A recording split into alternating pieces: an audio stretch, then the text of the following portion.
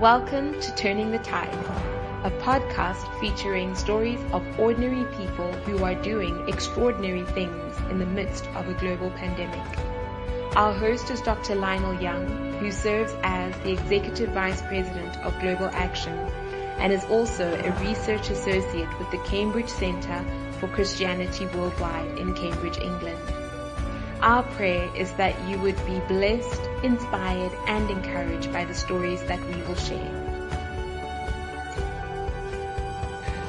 Well, this is Lionel Young, and we want to welcome our guest today. Ian Ames is the Dean of the Harare Theological College in Harare, Zimbabwe. Did I get your title right, Ian? Is it the Dean?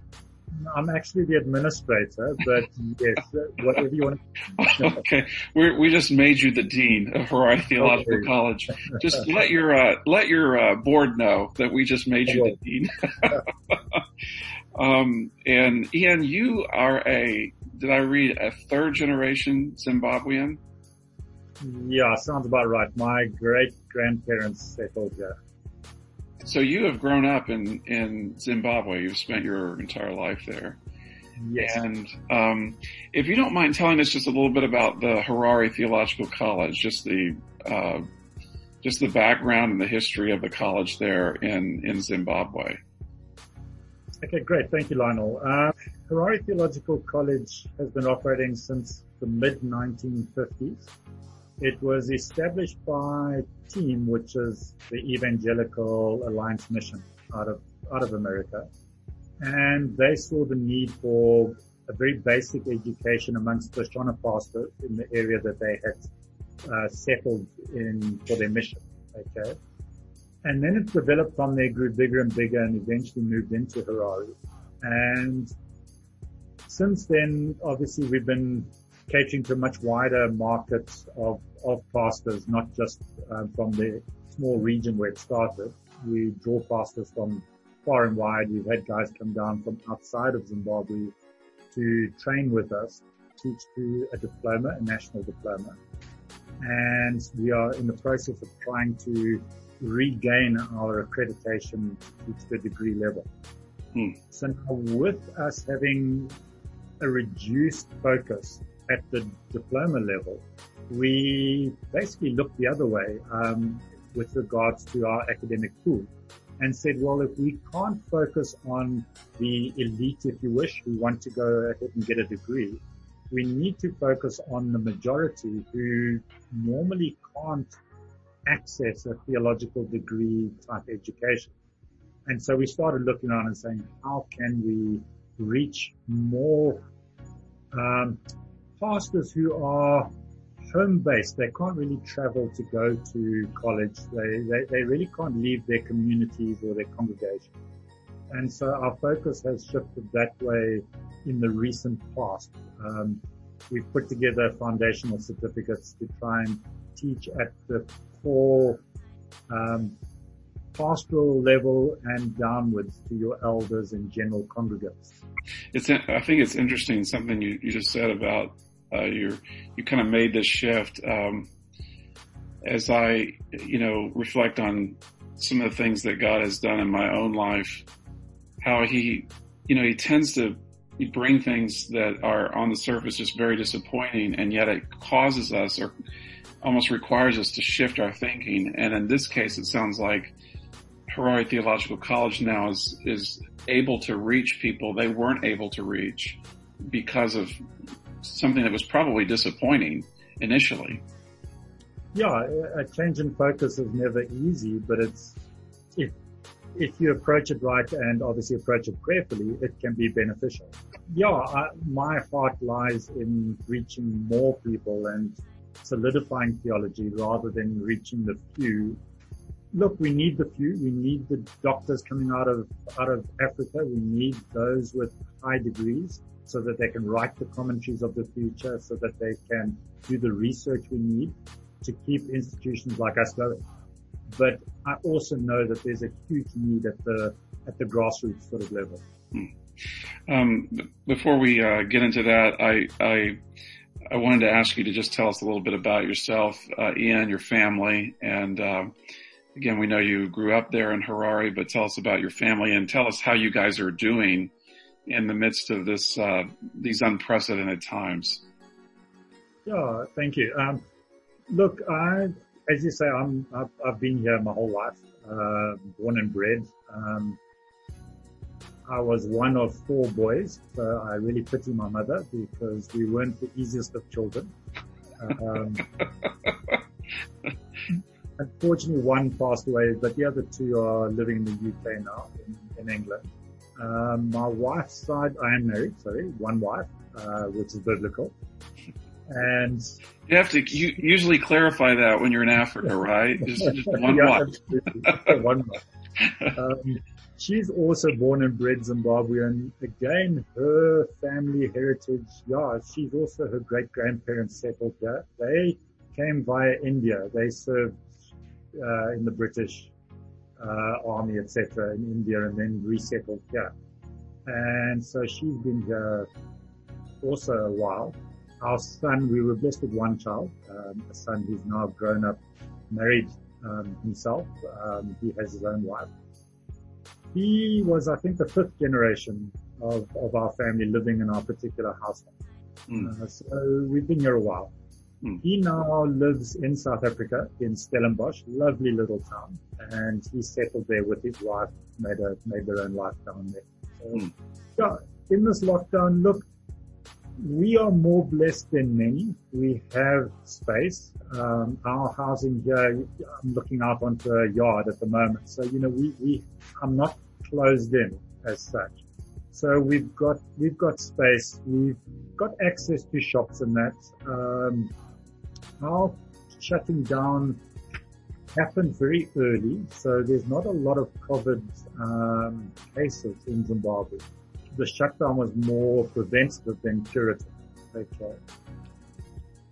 But having said that, yes, we are blessed with the situation we're in, but there are a lot of people who live in very close communities in and around Harare and other areas, and some of whom we do minister to, and that ministry has become a problem because we can't access their communities.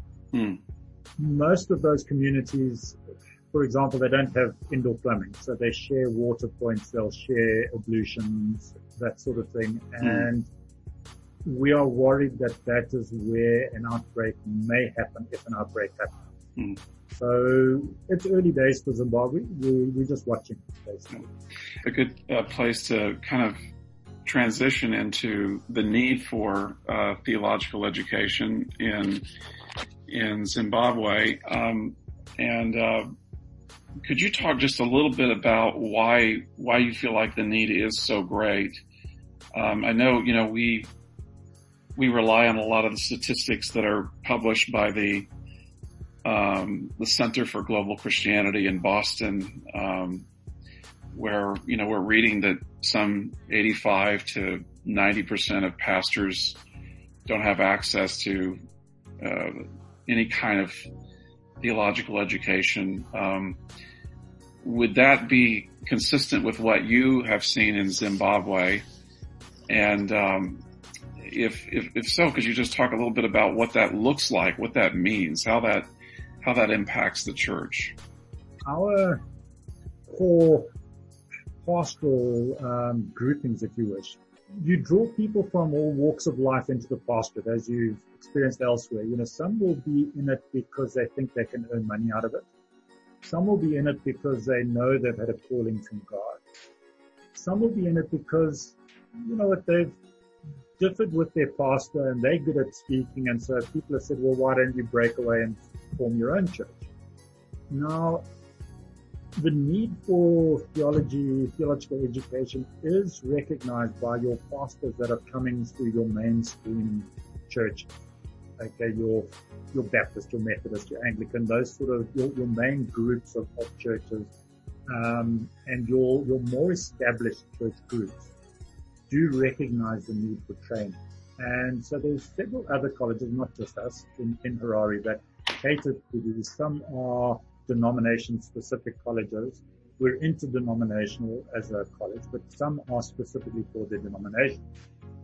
Now, as you move further away from the built-up areas into your more rural areas, a lot of your pastors are serving because they have felt the call of God, and they are in their communities, but they can't travel out of their communities to seek education, either because of cost for them to be accommodated somewhere, or for the fact that they end up abandoning their congregations to go and do a 2 or 3 year degree somewhere.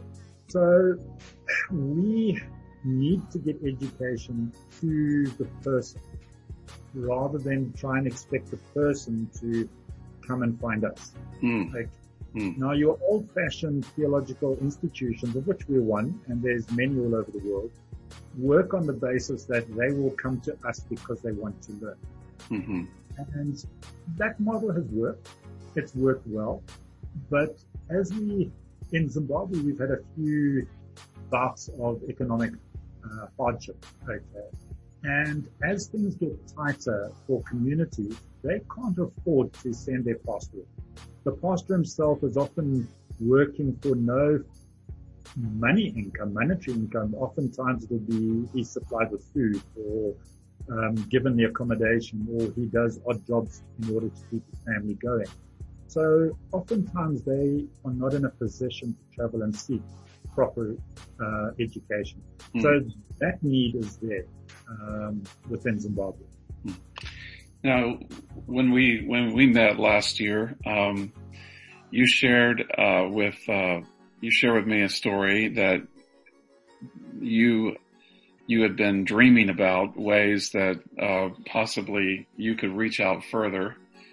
And I know we were talking at that time about possibly working with you. Could you just tell us what God was doing in your heart and how we hope to be able to work together to reach out to those communities? Yeah, we were looking at reaching the communities. We'd been through a couple of phases. The one thing we had tried was recording our lectures that we give in class, recording over PowerPoint slides, saving that to a disk and sending the disk out to a group who wanted to study, a cohort, with a facilitator or a leader, and they would sit around, watch the DVD, talk about it, quizzes, and then get the next module sent to them. Kind of like a correspondence Bible school, but with a semi-electronic sort of front end. It didn't really work out. We had a few cohorts went through successfully, but the problem was perpetuating and training the trainer, basically. So we'd been experimenting with other ways, and I was looking for a good curriculum to use. As an educator yourself, you know, starting to write a curriculum from scratch is quite a chore, especially when you are lecturing at your own college, you are administrator at the college, you preach at your own church, you have a family, you know, all of the above tend to demand time. Okay. So when Global Action got hold of us and said that they were looking to stretch out into Africa, I got fairly excited. Obviously once I'd had a look at your material, because I needed to make sure it was on the up and up. And I'm pleased to say that it met our approval, as I'm sure it meets the approval of many around the globe. And so, yeah, it was the ideal level of material that we feel we can introduce into our rural areas. Because for many people pastoring, English is a second or third language. And so we need the language as simple as possible whilst conveying the correct content, if you will. I just want to say that we're really excited about this new partnership. We have such a passion to see people who don't have the opportunity to attend a theological college do so. But this is a great opportunity for us to work with a good theological college that has a proven track record, and you have beautiful facilities there, by the way. I love your library. Libraries are my favorite places, by the way, in the world. So, I still remember walking through the library and looking at some of the books that were out. But this gives us an opportunity to work in partnership with a college to help the college extend its outreach. And, I'm viewing it as a win-win. It's something we're passionate about, seeing pastors, receive training who otherwise would not be able to come.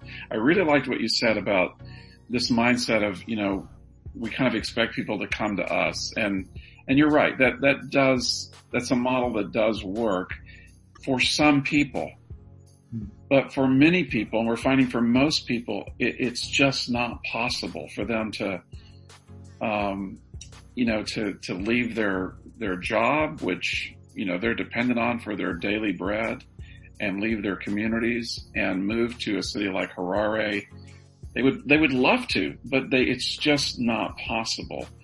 And so this gets in the way of, getting them the theological education that they so desperately need. And so we're really excited about partnering with you, Ian. Before we're done, I want you to talk about the Chatterbox, or it was called the Moodle Box when I was there, but now you're calling it the Chatterbox. Could you tell us all about the Chatterbox? I want our listeners to learn about this. Oh, great. Technically, it is a Moodle Box. Moodle Box was put together by, I think, a guy in Switzerland. I'm not sure, but some very clever guy. What he did is he took the Moodle learning management system. A lot of people will be familiar with it if they've gone to university. There's a few learning management systems out there, but one of the bigger ones is called Moodle. And he put it onto a Raspberry Pi, which is a small microcomputer. And it's also a very low cost microcomputer. I think they cost something like about $50 in the States for a Raspberry Pi. And so this learning management system was effectively shoehorned onto a very small microcomputer system. Thereafter, it's up to you how you use it. Obviously, what content you put onto it. So all over the world, it'll be used for whatever kind of education, business. We looked at adapting it for a couple of vital reasons. The first thing is we looked around and said, if we want to go and offer an online type education, most people in our country do not have access to internet, and on their cell phone devices to access and data is very expensive. Okay. So it's just a sheer cost factor and the ability for people to access. So going online wouldn't suit the majority of the learners. So we looked at this little Moodle box, and have put the Global Action modules onto it as a learning modules. So they go through the course on computer effectively, the same as you would with an online learning course. The difference being is this Raspberry Pi can be taken to the community and left at a church, for example, set up, and people can come to the church to do courses. The reason we decided to call it a Chatterbox is two things again. One, a chatterbox in the traditional sense of the thing is someone who just doesn't stop talking. And so the concept is that this Moodle box, this chatterbox, just won't stop talking. It's always on. It's always available. It's always there to give you the information that you are seeking. Now, it's also an acronym, which stands for Church Activities, Theological Training, and Education Resource. So that's how we came up with the word chatter. So we haven't just put the global education, theological education course on. Okay, we've also put your Bible Project video. I think there's 107 of them. We've put an audio Bible, a dramatized audio Bible on. We've put the Jesus form on in a couple of languages. So we are looking for Sunday school material to put on. But again, it's got to be open copyright. So if anybody knows please feel free to contact Global Action. That can be a useful resource. We can also put sermon podcasts on. And that way it can become a church community resource where a Sunday school teacher can come and look up what she needs to teach or he needs to teach on a Sunday. That a pastor can come and listen to some sermons or find some study material. That people can come and do their education course during the week or over a weekend. So it becomes a gathering place for a resource that. And you mentioned, Ian, that the materials are going to be in English as well as in Shona for these communities. Right. So for now, it's predominantly English. Okay. We are in the process of trying to look at getting the Global Action material translated into Shona, but that is a process which is going to take time. Like I say, I've got the Jesus Film on in Shona. We are also partnering with another preaching organization called Langham Preaching. You've probably heard of it. Yes.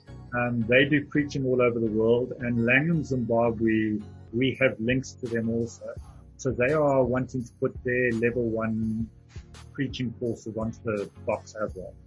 And also they are in the process of translating their work into Shona. And our goal is not just Shona. Shona is the majority language, but there are other languages in Zimbabwe, the second largest being Ndebele. So those are potential rollouts, but it all takes time, effort, money.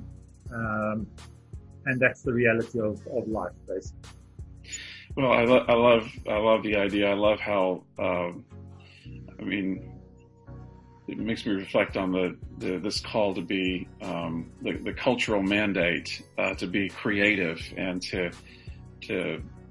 organize things and to come up with new ideas to help make the world a better place. And that's exactly what you are doing, and we're glad to be a part of it. Before we're done, Ian, could you just tell us maybe some way in which God is giving you hope during this time, how He is ministering to you during these unprecedented times? Great, thank you. Yeah, with this lockdown, isolation, whatever you want to call it, basically, we've been told to remain at home for 3 weeks initially, and now it's been extended for another 2 weeks. My wife and I have used those 3 weeks. We did a 21-day New Testament challenge. So we read through the New Testament. Actually, we listened to the audio that I put onto a Moodle box, onto the Chatterbox. So what we did is we watched the video about each book of the Bible from the Bible Project, and then we listened to the audio of each book of the Bible. And so we went through the New Testament in the 21 days. It's about an hour a day of reading and listening, and thoroughly enjoyed it. And then we obviously discussed with the family as a husband and wife, and prayed, spent time in prayer about it. And now we've turned to Ezekiel, because that's one of the books that I've always pushed aside. I've been scared of studying deeply, a lot of people. So these next 2 weeks we're doing the same with Ezekiel, and I found that the Lord has spoken to us in so many ways as we've gone through these teachings, reinforced a lot of what we already knew but needed to be reminded of. Health-wise, all good. We're blessed with good health. We haven't needed to visit any sort of medical facilities or any of those things. The Lord has been good to us. He really has. And on top of that, I've had some really focused time on this Chatterbox without the usual daily interruptions. So no offense to the board at HTC if you're listening to this, but I've actually enjoyed not being at work because I've been able to focus on the Chatterbox. Well, I know our president, Rick Thompson, and our dean, RJ Cooper, they've been pushing me to get the church history curriculum written. And so they've been doing that for a year, and now they're telling me I now have no excuse. And so I have started writing it, and I'm super excited about it. So this is a good time to focus on some of those things we've always been wanting to get to. So, well, I want to thank Ian Ames for being with us. Ian, we're really excited about our partnership with you, and thank you for sharing with us about what God has been doing in your life and what God is doing in Zimbabwe. And our prayer is that his name will be glorified in Africa, and that he will continue to use you and continue to use us together. Thank you. And we look forward to your visit next year. Thank you. Thank you for joining us on Turning the Tide. If you would like more information about Global Action and the work that we do, please visit our website, www.globalaction.com.